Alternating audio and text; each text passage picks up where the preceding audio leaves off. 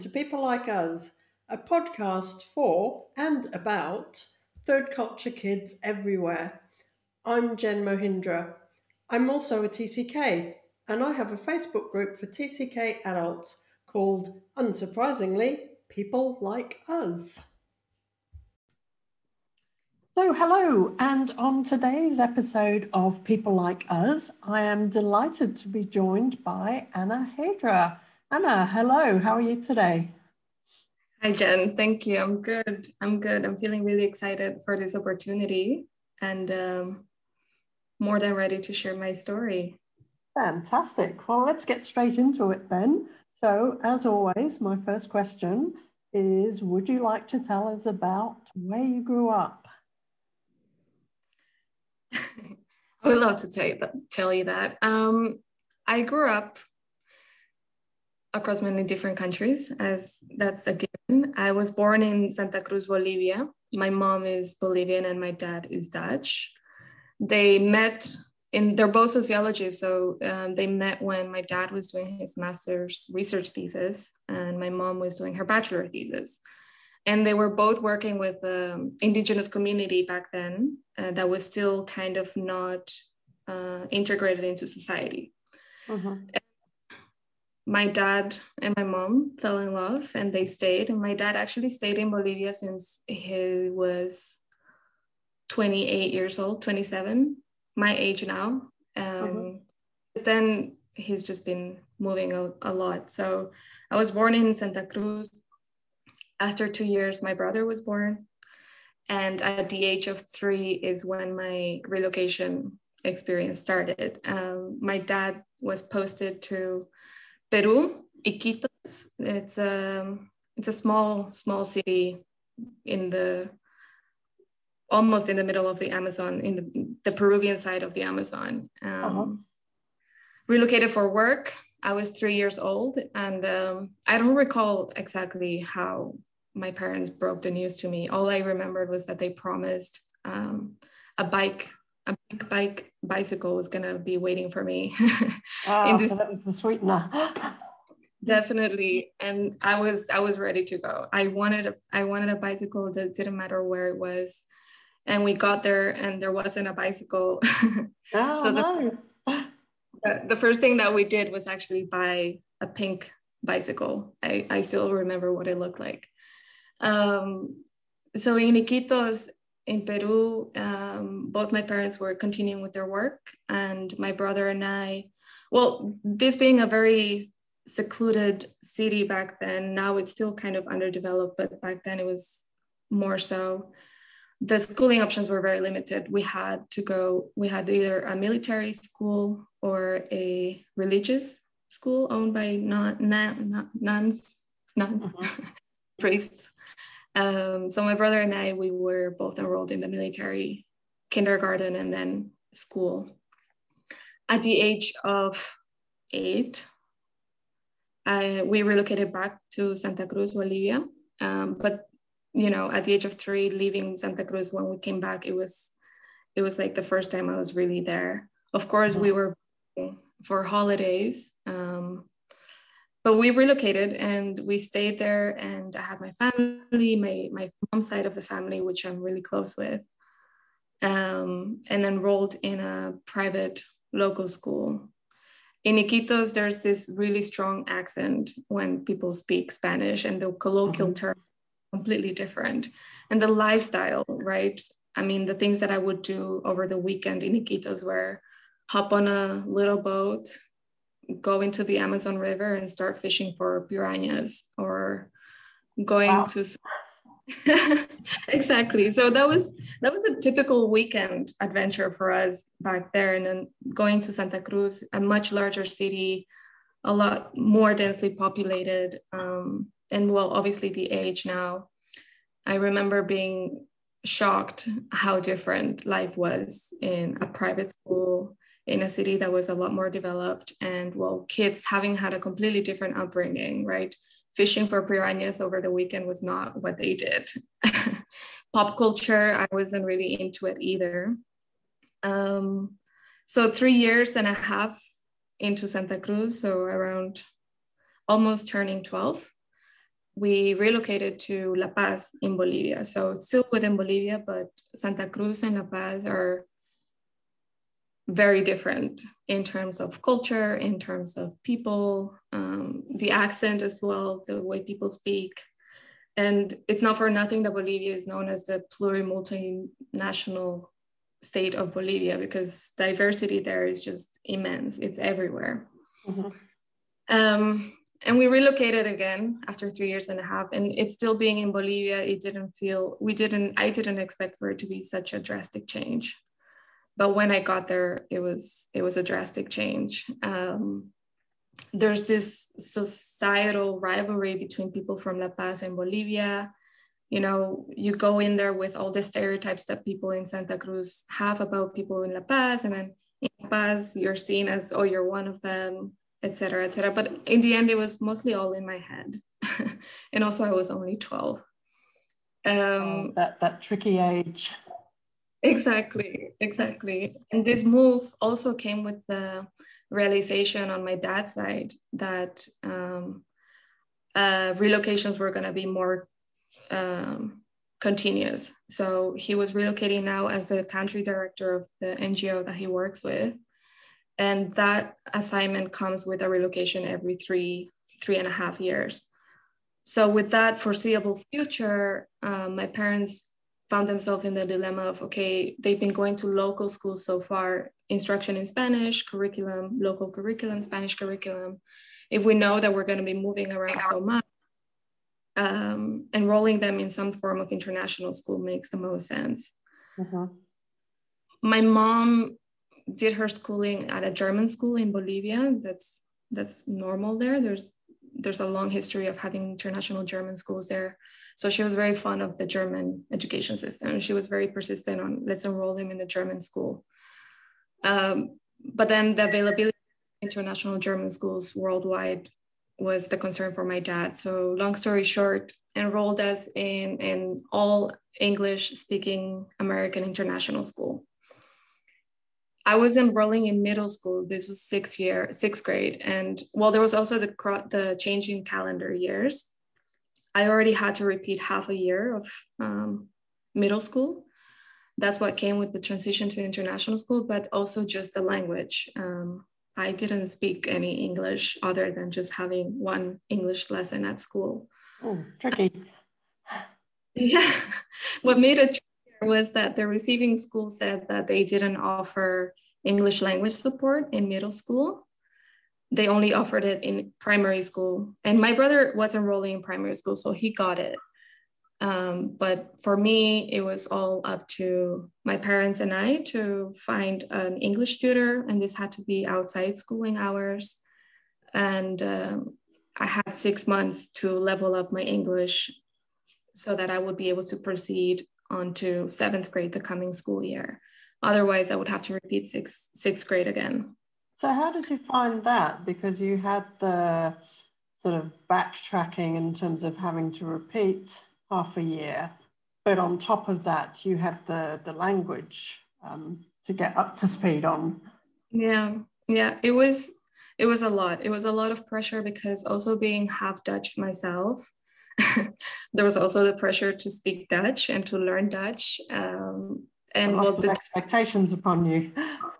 Definitely. And my dad didn't speak to us in Dutch growing up because for his work, it was really important that he became almost fluent in Spanish. So at home, we speak Spanish. Well, we used to. And the Dutch government has set up small Dutch schools all over the world meant for Dutch expat kids to be able to go and follow Dutch lessons after school, within school. It depended what your schedule looked like. So I was also on the side enrolled at this Dutch weekend school. And I had to continue with the Dutch, adapt to a new language in school, the new curriculum. And I found myself in a position of saying, I can't handle the Dutch and the English and the Spanish all at once, knowing the pressure and what's at stake with the school. I only have 6 months to level up. And it wasn't just the language, it was also the curriculum. For example, American history was the first was learning about it. And Sure. grade, the first one of the first exams or quizzes was to write down all the 50 states and all the 50 states with capitals in a map, blank map. You had to memorize it all. Yeah.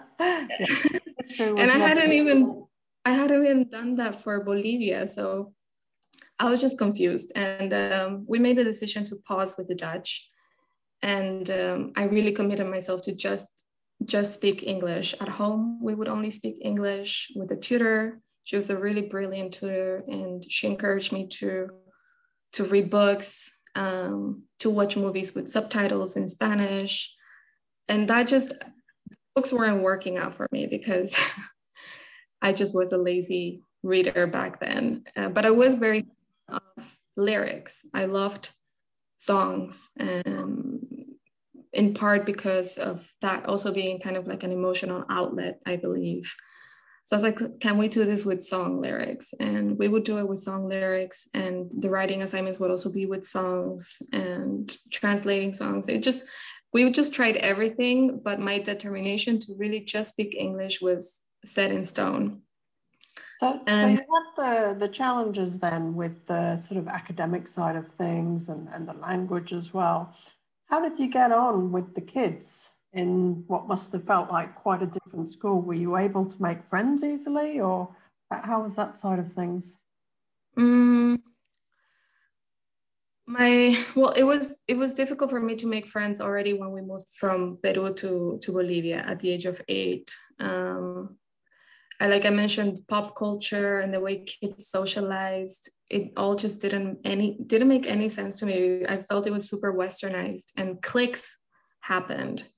And you had the popular girls, you had the very feminine looking girls, you had the very boyish looking girls. I was like, where do I fit?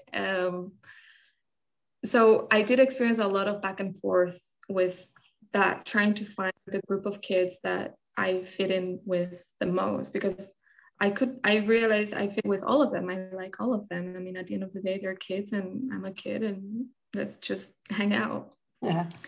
Moving to the international school, I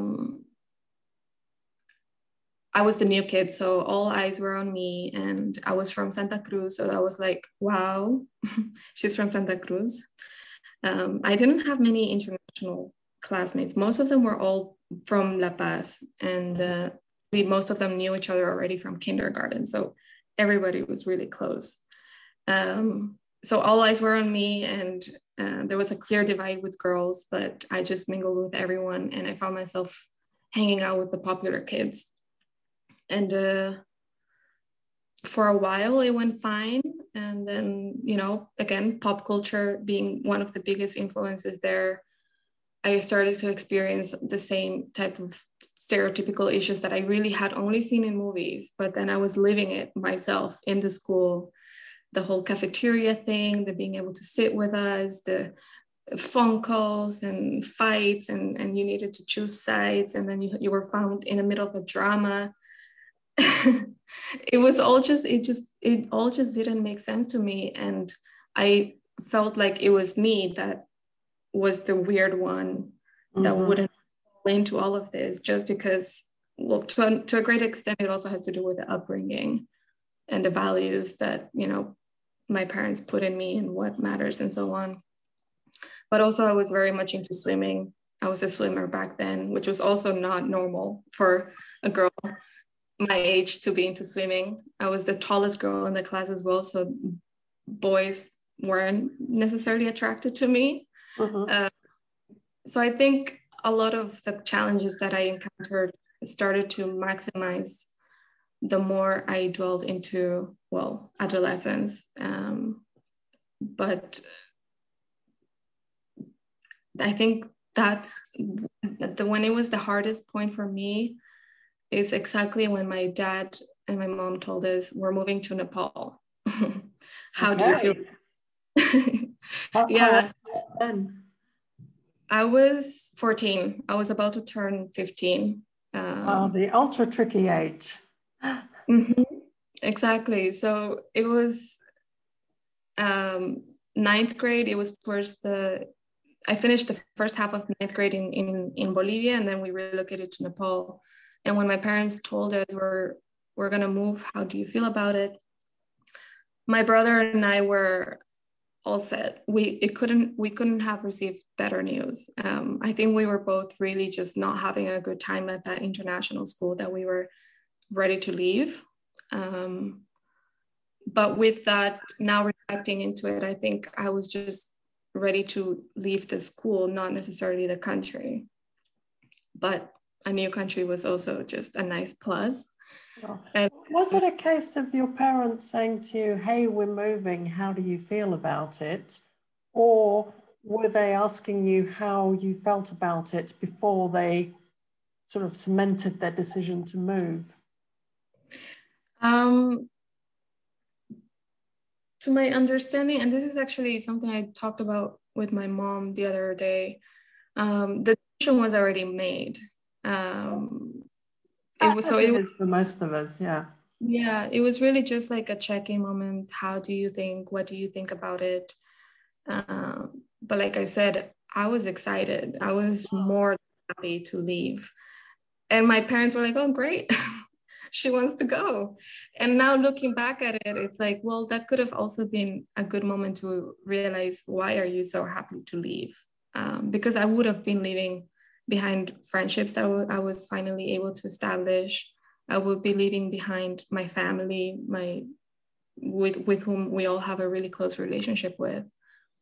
But they didn't really think too much about it, and we left. And I remember then my mom being super insisting in reading about Nepal, learning about the culture, looking at maps and figuring out what the streets look like and everything. I was like, no, I don't want to do any of this. I want to get in a plane, land, and be surprised. I don't want to read any. And how was it? I'm happy I made that decision, because the moment we landed, it was just an adventure. I had zero expectations. I had no idea what it looked like. I had no idea what people ate. I had no idea what the streets looked like. And obviously a drastic difference with Bolivia, but I remember passing by as we went from the airport to our home. A lot of the streets looked very similar, and the facial features look very similar to people in Bolivia. So I was like, hey, not that different after all. Until my first day of school, we got picked up in the school bus, and that was already like a new experience for me, because school buses were not a thing in Bolivia. So that was fun for me, and the school was quite far away from my home, and it was in the morning. There was always traffic jam, and we the bus drive for, I don't know, approximately 45 minutes to be able to get from home to school. And the traffic jam was around the market. And I remember my first day of school, I'm looking up on the window and I see a man laying down a goat on the side of the road and just chopped the head off. I was shocked with everything that was going on. I just couldn't believe that I had witnessed that. And that's quite a childhood you had there, from fishing with piranhas to witnessing goats getting their heads chopped off on the way to school. Exactly. So I was like, okay, that's interesting. And then, the more I came to learn about the culture, and in Bolivia, I didn't eat goat meat, but in Nepal, they ate it a lot, but they didn't eat beef, which in Bolivia is one of the pieces of meat that you can eat, barbecues. So that's when my adapting to the culture experience adventure started, and I really, really, really enjoyed it. But when I arrived to the school, I had told myself, this is it, and this is a new beginning. I'm a new person. Whoever I was in Bolivia, it's not this. So my first day of school, I had a completely fake persona. Obviously, I am from Bolivia and everything was the same, but the pop culture, my issues with fitting in with the social circles in schools was so influential that I have picked up what are the popular kids' traits, right? What do they do? And they all would go out and drink and smoke. So I was like, okay, I am Anne. I am 14 years old and I drink, I smoke, I go to parties. I'm the cool girl. I hang out with the older kids. I'm also a good student. It was just all just a fake persona. It And that's sounds how like you did the sort of classic TCK thing of being a chameleon and being able to adapt really quickly in order to fit in. So how do you think that has shaped you as you know you've moved on and into adulthood?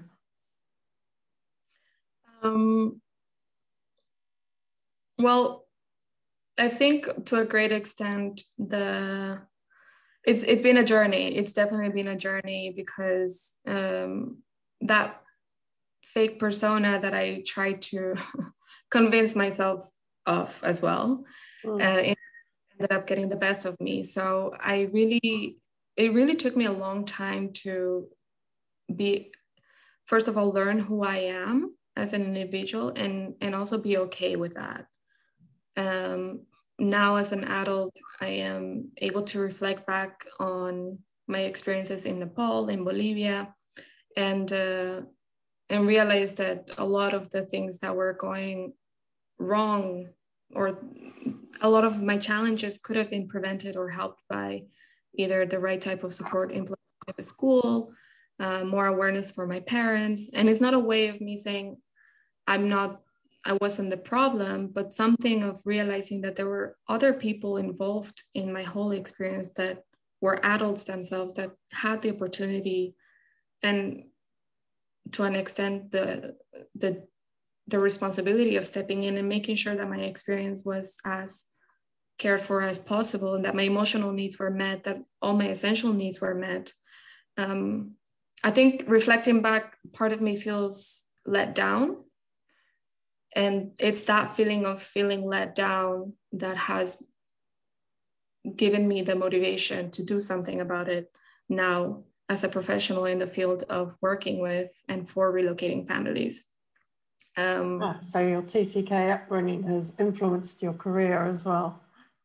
Exactly. And it's something that I didn't even think about when I chose my master's and when I was foreseeing my professional future.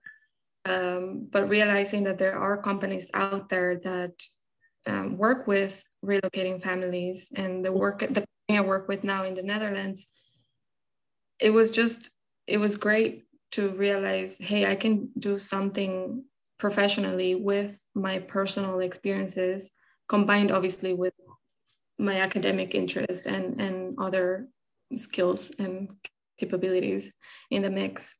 But I would say that it's shaped me in a way that I've reflected a lot on my experiences. And for so long as a kid and as a teenager, I would internalize all those challenges and make myself feel responsible for not being okay. Looking back at it and realizing I was a little too hard on myself as a kid to cope with all of it on my own. So I would say that's the biggest influence. And the idea of thinking, I would go back and forth with, do I want to, as a grown-up, when I have kids, I'm not going to have my kids move around all the time, right? Because I experienced some bad things that came with it. But now as an adult, realizing all the opportunities that come with it, I'm like, well, that's actually not a bad idea. But and also now as an adult, being in the position of, you know, having a fixed job, an employment contract, looking into housing and everything. I'm currently living in the Netherlands because after Nepal, I graduated high school in Nepal. I went to the UK for 1 year and then came to the Netherlands and started my bachelor's. I said, okay, bachelor's, I'm going to do my master's and I'm off. I'm out of the Netherlands. I'm going to go to some country and work there. But I stayed, and the Netherlands is the country that I've been living in the longest. I'm reaching now, I think, 8 years. Mm-hmm. And so without realization, I've been living a semi-stable life, but I never sat down and thought, do I really see myself here forever? And at some moments I'm like, yeah. But then as soon as I say yeah, I'm scared. And it's something that I'm not necessarily, I don't feel ready for, but then at the same time, it's just one more chapter in my life that is coming up. And if it's not coming up now, it will come up at some point. And it's a question of feeling ready for it. So I'm on that journey right now of seeking for stability and figuring out what that means for me. Because to me, stability comes with a lot of commitments, and it's also one of the challenges from living a mobile life that it's not been there. Commitment to, friendships, relationships. It's just always not been forever. So it's a bittersweet, sweet realization or thought that comes with it. But yeah. So you're in the Netherlands now, and obviously you are half Dutch, half Bolivian, and you lived in different places, including Bolivia. Where feels like home for you? I asked my dad that the other day, because he also, has been away from the Netherlands since he's my age, and now he's reaching 60. And it was interesting. His response was, we have this painting that has come with us in every single move. And to him, it was like, home to me is wherever this painting is at, wherever this painting is hanging, that's home. And as soon as he said that, I realized, for me, it's kind of the same. For me, home is wherever I have very strong memories there. But there's also this mobile home of wherever my family is at, and my close family, my mom, my dad, and my brother. So I would have to say wherever my family goes, but then that's also not entirely true, because when I graduated in Nepal, I went to the UK and my family moved on to Tanzania, but I had never lived in Tanzania. So I was like, is Tanzania now home because my parents are living there, or what? It wasn't the UK because I was there alone in college. So, but there was something about going back there, and actually one of the reasons why I'm moving back to the city where my parents are living, because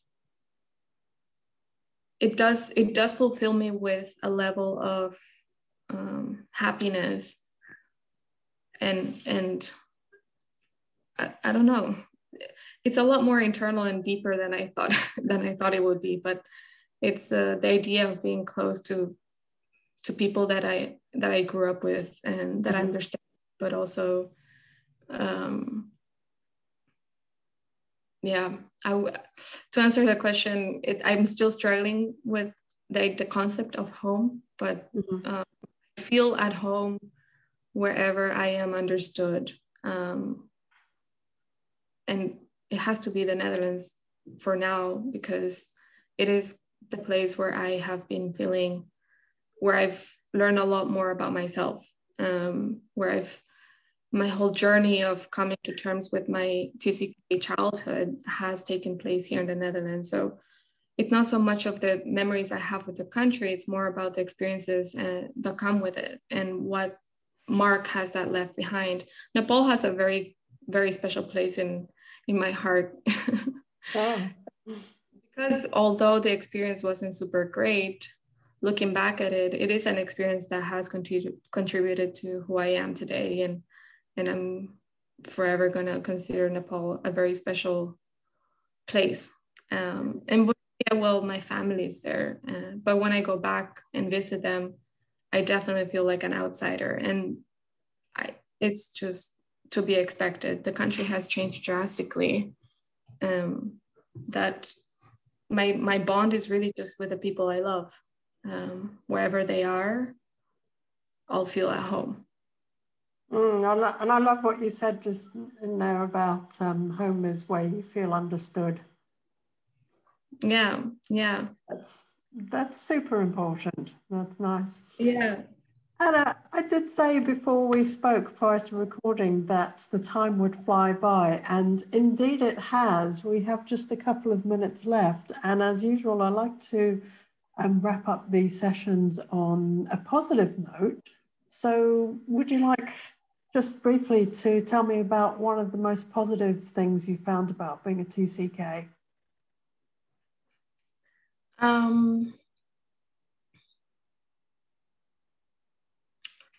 Well, I think having the possibility to use my personal experiences for the greater good of of current TCK. I never saw the life that I lived as something that wasn't anything other than privilege. I grew up with that idea, this is a privilege and I'm forever grateful for it, but that's it. It's just a privilege. I need to, find a profession. I'll be a psychologist or I'll be an engineer, but I never connected the dots of my experience actually being something that can greatly shape and influence what I choose to do as a professional. Mm-hmm. And I thought of that being a possibility. And so I think it has to do with that. It's realizing that after all the challenges, at the end of the day, everything that I managed to, all the qualities that come with that experience, I'm living the good side of it. And feeling proud of myself is one of the things that I never really felt growing up. I didn't know what to feel proud of because, like I said, I was under the impression that this is all just a privilege that I have been given. But to be able to make something out of the life experiences and what I've witnessed and my relationships, the skills that I've developed, and turn something that into a profession, and in turn, it being a profession that fulfills me and makes me happy. I think that's one of the greatest gifts. It's not everybody has a job that they feel a personal engagement with or a personal passion towards, and I do. And that's brilliant. And I have to because I found similar something where we've both found the thing that where we can use our experiences and help others that have been through similar. Anna, thank you so much for your time today. It's been so nice talking with you. Thank you so much, Jen. It really went by super fast. So I hope I didn't ramble too much. Not at all. They always do. But thank you. Thanks for listening to People Like Us. If you'd like to join an online community full of people like us, hop over to Facebook and search for People Like Us. You'll find my group and you're very welcome to join us.